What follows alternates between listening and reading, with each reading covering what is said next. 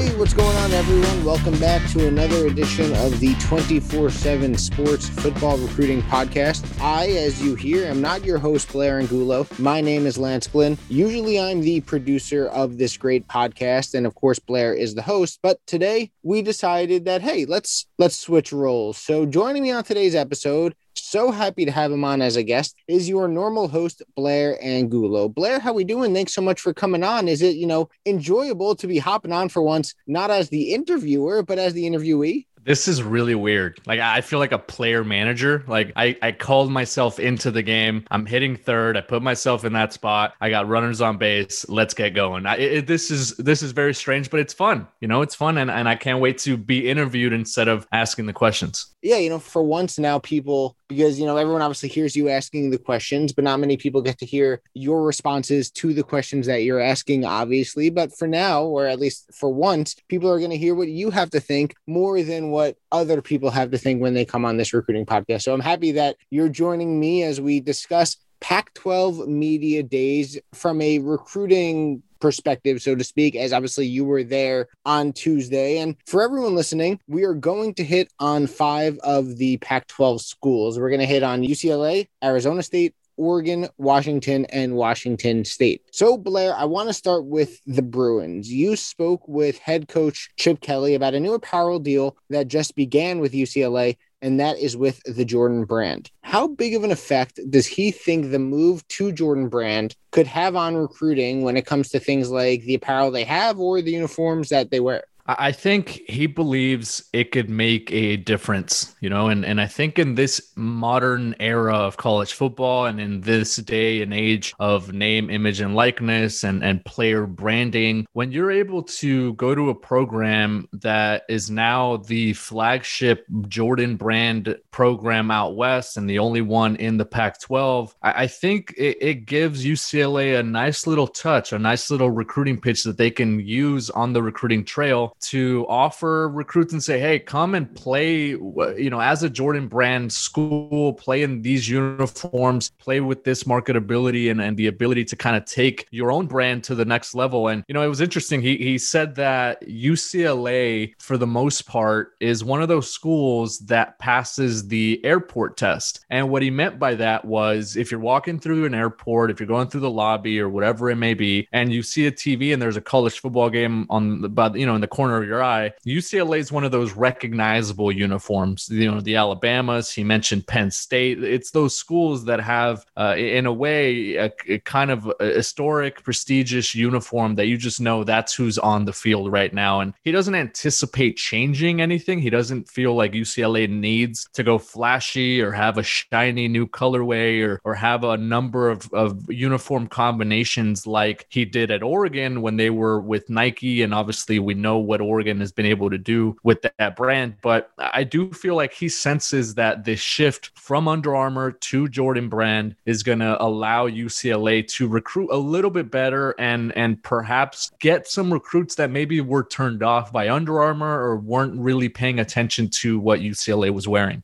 So on to Arizona State, Blair. The NCAA is, obviously investigating the program and the allegations of recruiting violations that may have occurred during the dead period. How do you think Herm Edwards responded to being pushed on the topic? And did he mention at all if it will or frankly has already affected Arizona State's recruiting?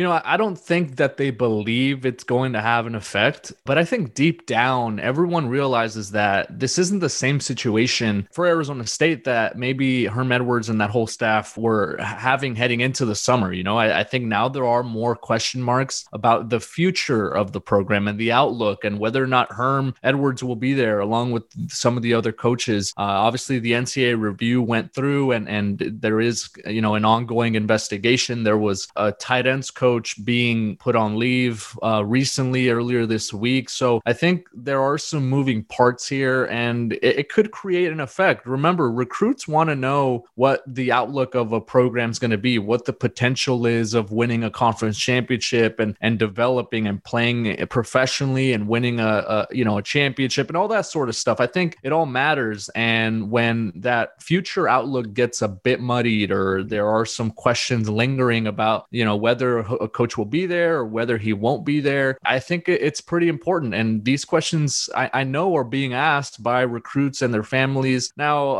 I'm sure a lot of recruits also understand that maybe the allegations, right, the violations that this program committed during the non-contact period, during the dead period when visits were allegedly taking place on campus, it's probably a minor thing in the eye of the normal recruit. But I do feel like it's one of those interesting dynamics to see how much this could affect ASU, which had been building some momentum. You know, they return a lot of talented starters. They have a lot of production back. They have a marquee name at quarterback in Jaden Daniels. And in this year, this could be the season that Herm Edwards takes ASU to that next step, to that next level in the Pac-12. So for this to be lingering as a potential recruiting roadblock per se, it's a significant thing, not only to monitor now, but just depending on kind of what shakes out. Yeah, certainly. Obviously, Arizona State of School been under fire a lot this offseason, and it'll be interesting to see, like you said, what shakes out with the NCAA and this investigation. As we move on to Oregon, Mario Cristobal really credited their big-time recruiting to what they do on campus. What did he say about those events and the impact that they have had on bringing in future Ducks into the program? You know, we're in the era right now of holding big mega recruiting events, and no one has been doing it out west as well as Oregon. Every year they have a Saturday Night Live event, which actually coincides with this coming weekend. They have a camp, they have a workout, they do it all inside Autzen Stadium. They're able to tour facilities as a recruiting staff with the prospects. They invite families, and it's a very strategic approach by Mario Cristobal because he brings in all the top targets at the same time. The recruits are able to mingle and interact and get a feel for each other and the program at the same time. And I think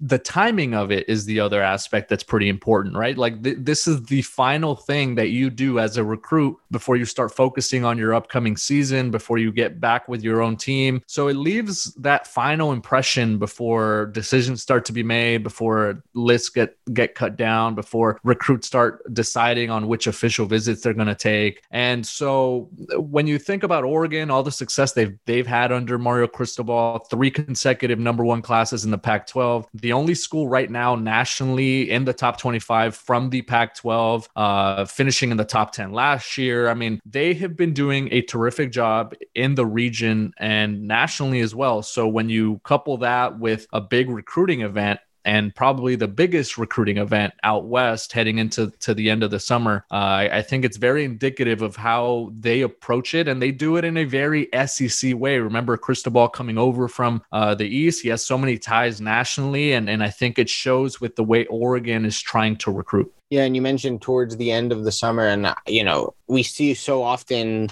recruits saying that they want to decide before their high school season start. So to do an event at the end of the summer, right before the high school season does begin for so many players, it's a good way for him to kind of get the last impression in to these recruits that they obviously are targeting. 2 more teams to go, Blair. Washington head coach Jimmy Lake has been hindered by, and look, as have a lot of other Pac-12 coaches, they've been hindered by top recruits leaving the region and going elsewhere. Take a look at the state of Washington's 2021 recruiting class. JT Tuimoloau and Emeka Egbuka went to Ohio State. Julian Simon went to USC. Junior Alexander went to Arizona State. Those last 2 obviously staying in the region, but obviously leaving the state of Washington. And look, this is not me bashing Washington. They signed Sam Heward, a 5-star quarterback. They signed a few other in-state 4-stars as well, but they've clearly been burdened by players leaving. And the same thing in 2020. They got Savell Smalls, but then lost G. Scott Jr. to Ohio State as well. What did Jimmy Lake say about in-state recruiting, where it's at right now, and if they need to leave the region even for top talent? Yeah, and I think this was the question that they posed to him was, does Washington need to start evaluating prospects on a national platform if they're going to miss on some of the local stars like JT Tuimoloau, right? Like those guys that they should be in on and be a finalist for and possibly sign. And his response was an interesting one because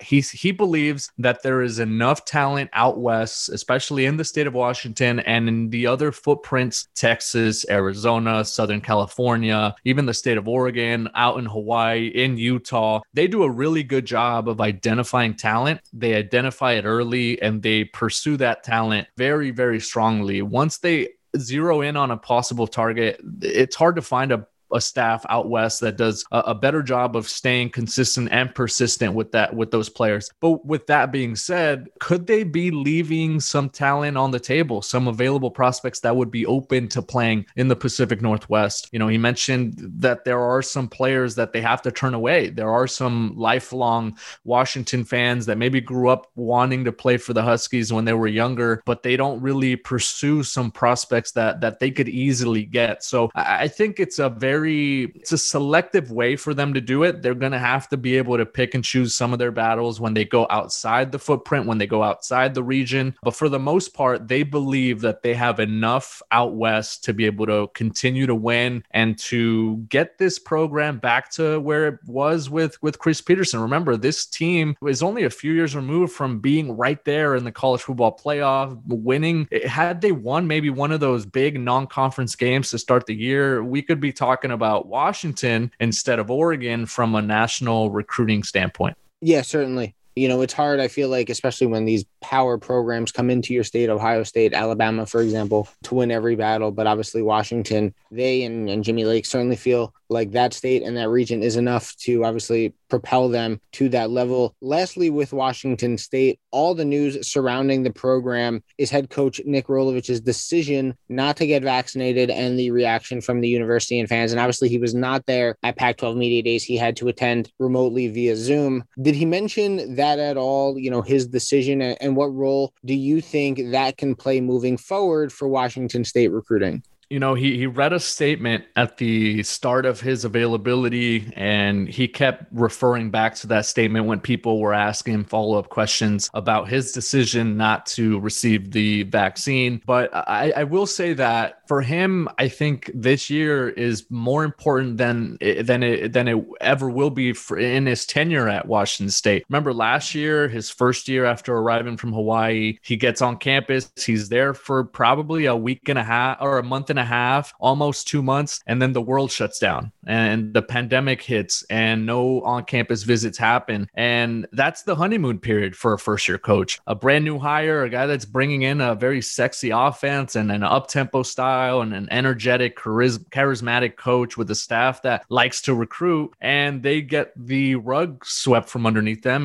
or pulled from underneath them, and they're not able to recruit in person. And that could really affect things. So they had to do a lot of the recruiting through Zoom, through virtual means, and then showing recruits what they can do on the field. Now, this year, obviously, things are a bit more back to normal. On-campus visits are allowed. In-person contact is allowed. And now he's deciding not to take the vaccine. So it's going to be interesting to see if there are any recruits or their families who maybe are a bit skeptical or a bit hesitant to get up to Pullman, knowing that the head coach at Washington State has decided not to take the vaccine, whether they want to be around him or that program for 2 or 3 days during an official visit weekend. You know, it's his decision in the end, but I do feel like there could be some ramifications there from a recruiting standpoint.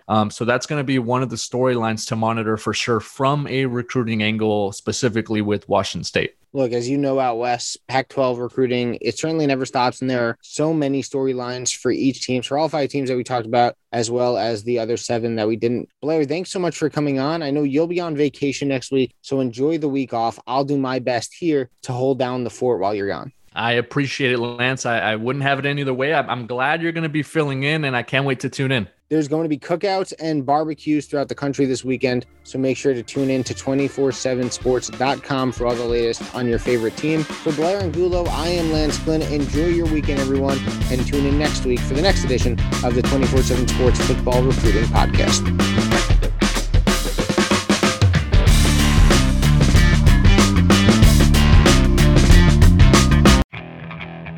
Okay, picture this. It's Friday afternoon when a thought hits you. I can waste another weekend doing the same old whatever, or I can conquer it. I can hop into my all-new Hyundai Santa Fe and hit the road. Any road. The steeper, the better. Because my all-new Santa Fe is available with H-Track all-wheel drive, so I can hit the trail without a worry in the world. Heck, with 3 rows and best-in-class rear cargo space, I can pack the whole family in with all our gear. We've got available dual wireless charging for our phones, so we'll never lose touch with civilization, and we won't lose touch with the primordial power of Mother Earth. So which is it? Waste the weekend or do something a little more epic? And conquer it in the all-new Hyundai Santa Fe. Visit HyundaiUSA.com or call 562-314-4603 for more details. Hyundai, there's joy in every journey.